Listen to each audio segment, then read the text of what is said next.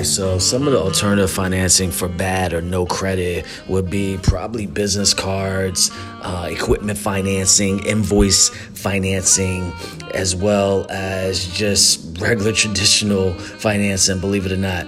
And these are just a few things that you want to check out. So if you're doing business cards, you want to keep looking for qualifying for the traditional business cards that are always offered, even when you have bad credit. But remember, these are higher interest rates. And with the equipment financing, if you're looking to purchase equipment such as heavy machinery or computers or equipment financing, that might be the way to go for you. And then you have the invoice financing. And this is an alternative lender who pretty much looks at advancing you money on unpaid invoices through invoice financing.